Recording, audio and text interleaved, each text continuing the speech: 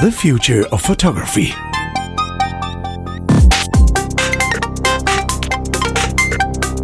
So, Chris, do you eat Marmite? I've tried Marmite, I've tried Vegemite.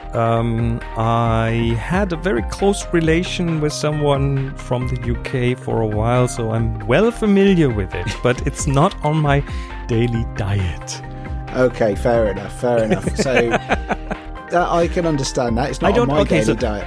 I don't hate it, but I also don't see any reason to put it on toast. Oh, well, hang on then. You're just going to completely undermine the whole show. The whole point about Marmite is that you either love it or hate it. I'm honestly somewhere in the middle.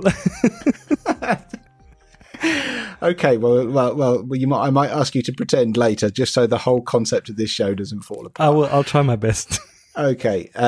Yes. So, do you know what? For just a complete aside, before we even can we call it an aside if we haven't even started addressing the topic yet? When I was a kid in the 70s, actually, it was considered, a good source of nutrients for small children. Mm-hmm. Now, of course, it's almost completely forbidden for small children. But there you go. That's the difference between the 70s and today, isn't it? Anyway, why the Marmite reference? So, yeah, well, why on earth? Okay, because today we are going to talk about the Fujifilm X-Trans sensor. Ooh.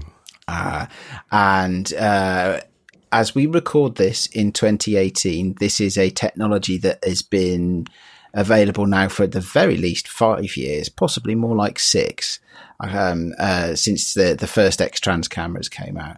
And it is a camera sensor that provokes usually a very strong reaction with photographers. Either they love it or they hate it. And you can see this all over the internet, of course. True. I'm a Bay Area guy for sure. I am as well, but I do shoot with Fuji cameras. So here we go. So what I'd like to talk about today is the future of the X-Trans sensor, including whether or not there is actually a future for the X-Trans sensor. So for those who don't know, what is the X-Trans sensor? What makes it special? Well, you mentioned the Bayer array. And that is the very, very standard for pretty much everybody but Fuji, is the way that they take a sensor which only captures light and create a color effect by interpolating. So in every 4 pixels in a Bayer array, 2 of them will capture green, 1 will capture blue, and 1 will capture red. I think I've got that right, haven't I? Yes, you have. So right, it's 2 green, isn't it? Yeah. Yes. Actually, when you see a color image, the color that you get at an individual pixel level is interpolated using an algorithm, because the actual pixel in your camera can only capture one of those 3 colors at a time. Okay. And that is the way that almost all sensors work in almost all cameras, as far as I can figure out. So it's a specific arrangement of these 3 colors on the sensor. It is. And Fuji do it differently for the X-Trans array. Now, I'm not going to try and describe that because the X-Trans array actually covers about 16 pixels, I think. And it's the same concept. It's some of them are green, some of them are red, and some of them are blue. But they're in a different arrangement than the more standard Bayer array. And there were some really good reasons for this at the time. I mean, if you read back into what is now, I suppose, recent history and the claimed advantages of the X-Trans sensor, it takes us to a time when actually, the resolution of cameras was such that technologies like anti-aliasing filters to avoid moire patterns were starting to reach some limits. And Fuji said, well, actually, if we have a different color filter array, then we wouldn't need an anti-aliasing filter and we could get sharper images.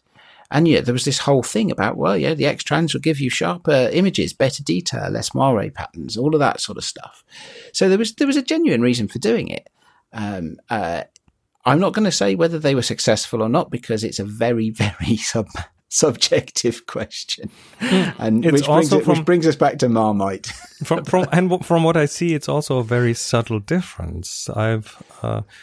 I've yet to see kind of a side-by-side comparison at actual viewing size that I would say, yes, this is totally different. Well, there you go. Yeah, you're not being geeky enough. You're not being geeky enough, because what does viewing size matter when you can zoom into 300%? I think that's a common problem that we see these days. Image sharpness is often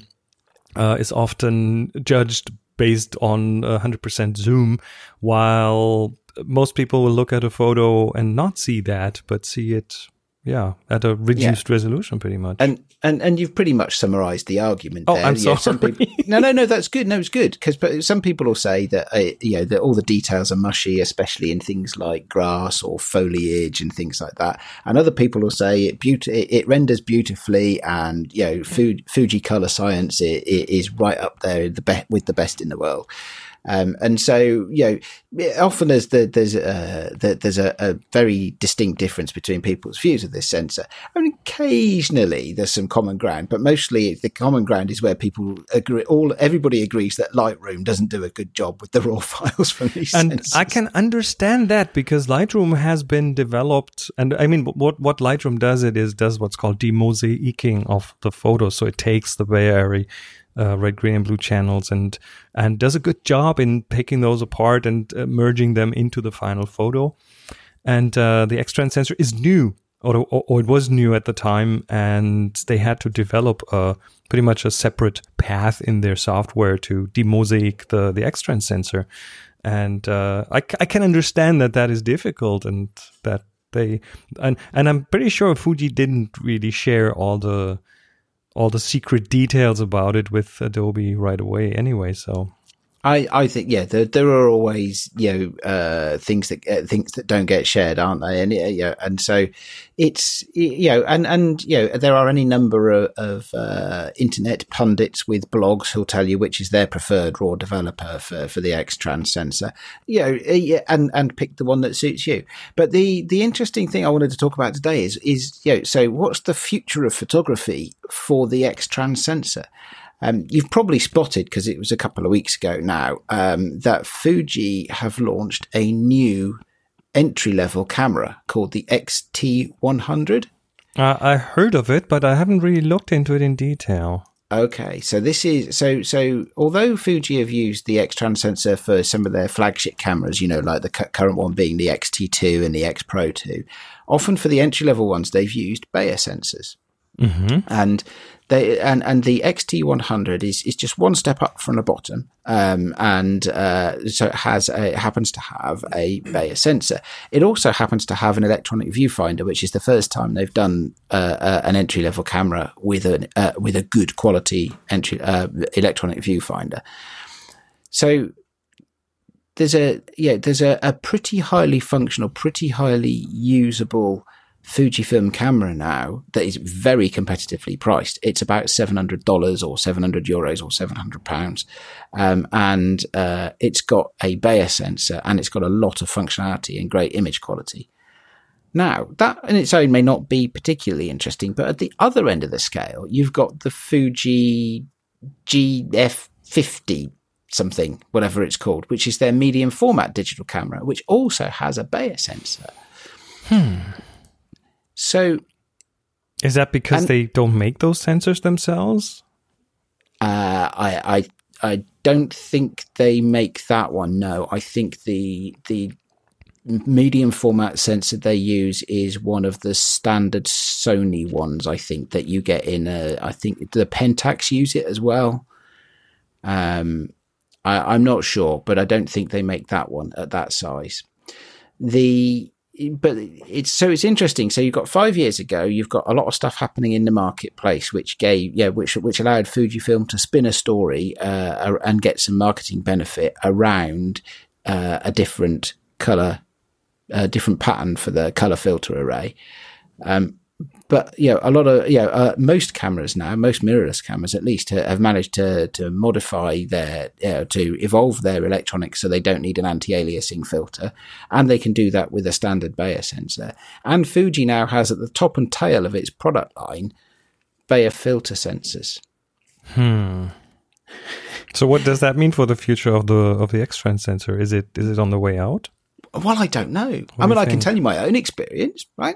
So I have my main digital camera at this point in time is a Fuji X-T1. So that is not the current model, but it's a top of the range model from a couple of years ago. And I love it. I love the colors it creates. I love the lenses, and I especially like the way it feels to use. All of which are strengths in the Fuji camp. Do I like the X-Trans sensor? Well, I don't have a lot of love for it, but why is that? Why is that? Well, at the pixel peeping level, I don't have a lot of love for it. As you said, the viewing size and viewing distance level, it's fantastic. Interestingly enough, I've just a while ago I had a picture online somewhere, and someone commented on it saying, "This is so amazingly sharp. How did I do that? What camera did I use? What lens did I use?" And it was, I think it was like 3 megapixels or 4 maybe at the size it was displayed, and there was no way to zoom in, so that was pretty much the size of it. And when I looked at the picture, it became apparent that what that person perceived as sharpness was detail contrast. We're talking about how the light impacts the edges in the shot, how the edge sharpness in the shot is, and there was no artificial sharpening in there. It was just a matter of how the light skimmed the subject and made the edges stand out, which adds edge contrast, which makes people perceive it as sharpness, because sharpness and contrast is pretty much the same thing. So you did it the old-fashioned way. You used skill and experience. Well, in that case, yes, yes, definitely. And the sharpness wasn't in the photo because there were not enough pixels for that. But sharpness is very much in the perception. Yeah, so I guess when I say I have no particular love for the X-Trans sensor, what I mean is, at one level, I don't really care, because when you print these things out, or when you look at them on a decent sized screen, at the right viewing distance, actually they look great. And for me, the usage of the camera itself, and the way it processes colors are actually far more important to me than the 100% crop detail. So I'm good with that sensor, but it does make you think, though. Actually, where do you think Fuji are going? Because there are a lot of people who will say loudly on the internet, and we probably shouldn't listen to them, even though we ourselves are voices on the internet. So listen to them. So listen to them. Well, listen to us. Listen to us. We'll try. We'll try and put forward a balanced view of things, and I recognise that if that's your thing, then the X-Trans sensor has some disadvantages. Again, it's a subjective thing, or it's for whatever purpose you need to use it for. I mean, there are some purposes where pixel level detail is absolutely the thing that you must capture. True. And I have to, I have to say the Fuji cameras are not necessarily the right choice for that kind of use case. But I like mine. And would I be sad to see it go? Oh, I don't know.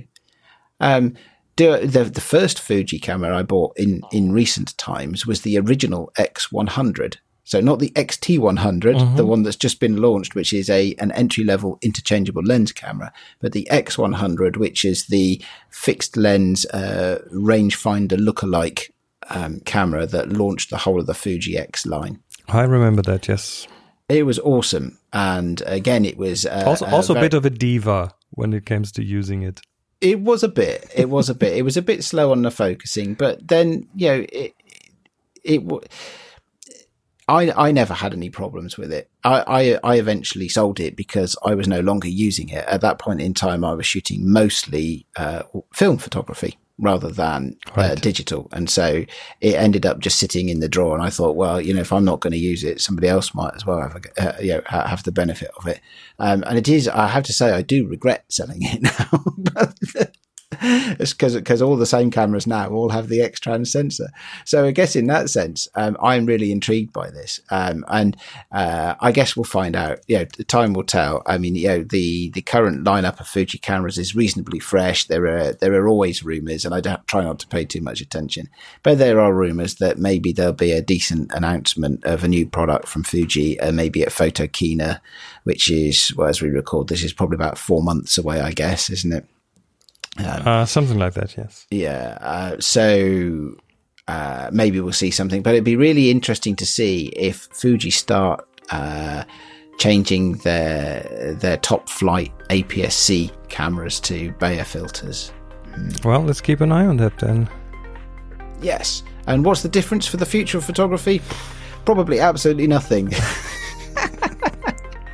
But the future of the X-Trans sensor might be interesting. See where they go next. And that about wraps it up for today, for episode 34 of The Future of Photography. We'll be back in a week talking about cardboard of all things. Well, cardboard sounds like fun, doesn't it? Isn't that what all the cameras arrive in? Cardboard. Oh, of course they do. All right. Until then, take care and bye-bye. Bye.